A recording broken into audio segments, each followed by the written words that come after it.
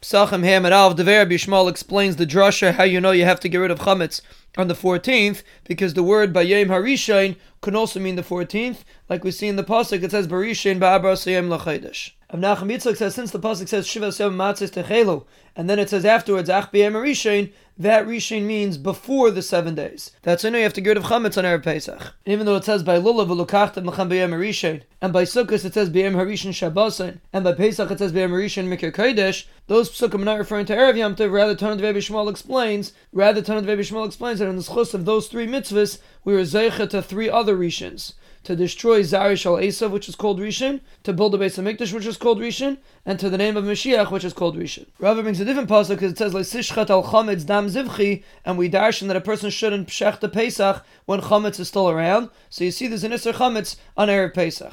And we don't want to make a differentiation that a person's only Isser in chametz when he shechts his Pesach, because we need one zman for everybody. So therefore the zman is obviously after Chatzos, when there's a zman of the Korban Pesach. And the Gemara brings a brayso that Yishmael says like that. And Rabbi Akiva says different drasha because it says Ach B'Yem Harishain Tashbisu Sa'arim B'Teichem. So obviously you can't burn the chametz on Yom Tov. So obviously it's Erev Pesach.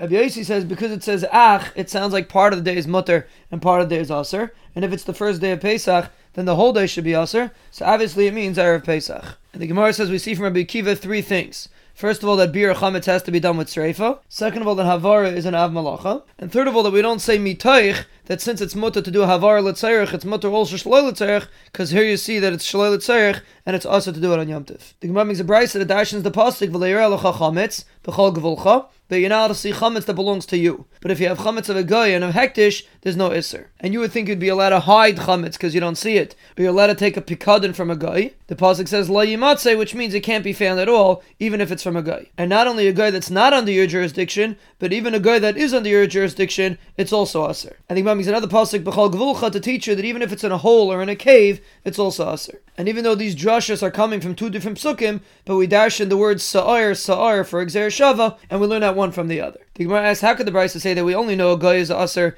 if he's not under your jurisdiction? But how do you know that a guy that's under your jurisdiction is aser? The Gemara asks, it's the opposite. A guy that's under your jurisdiction should for sure be aser. So Abai switches around the brayso, and the brayso means to say a chiddush that even a guy that's not under your jurisdiction is also aser to take a pikadon from him. Rava explains that the brayso is going back on the beginning of the brayso, that a chametz of a guy is mutter. So the chiddush is you would think it's only mutter if it's a guy that's not under your jurisdiction. But a guy that's under your jurisdiction, you would think it's aser. So that's why we need an extra pasuk to tell you that even that guy, his chametz is mutter. And the Gemara explains that it depends. If you accepted responsibility of the chametz of the guy, then it's aser. And if you didn't accept responsibility, then it's mutter.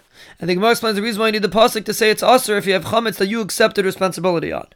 Even according to Shita that says davar hagoyim l'mammon is not like mammon, meaning if you have money that you're responsible for, if you lose it, it's not considered like your mammon. But over here you have a special pasuk to tell you that it is considered like your mammon, and you're chayiv on it for chametz. And according to Shita that holds davar hagoyim l'mammon is considered like mammon, the reason why I need a pasuk over here to say it's considered your chametz is because if the chametz is still around, the guy will take it back. So therefore it's not really your chametz, it still belongs to the guy. So you would think it's not considered your chametz and you're not over on chametz. That's when you need a pasuk to tell you that as long as you accept the achrayus on the chametz, you're chayiv on chametz.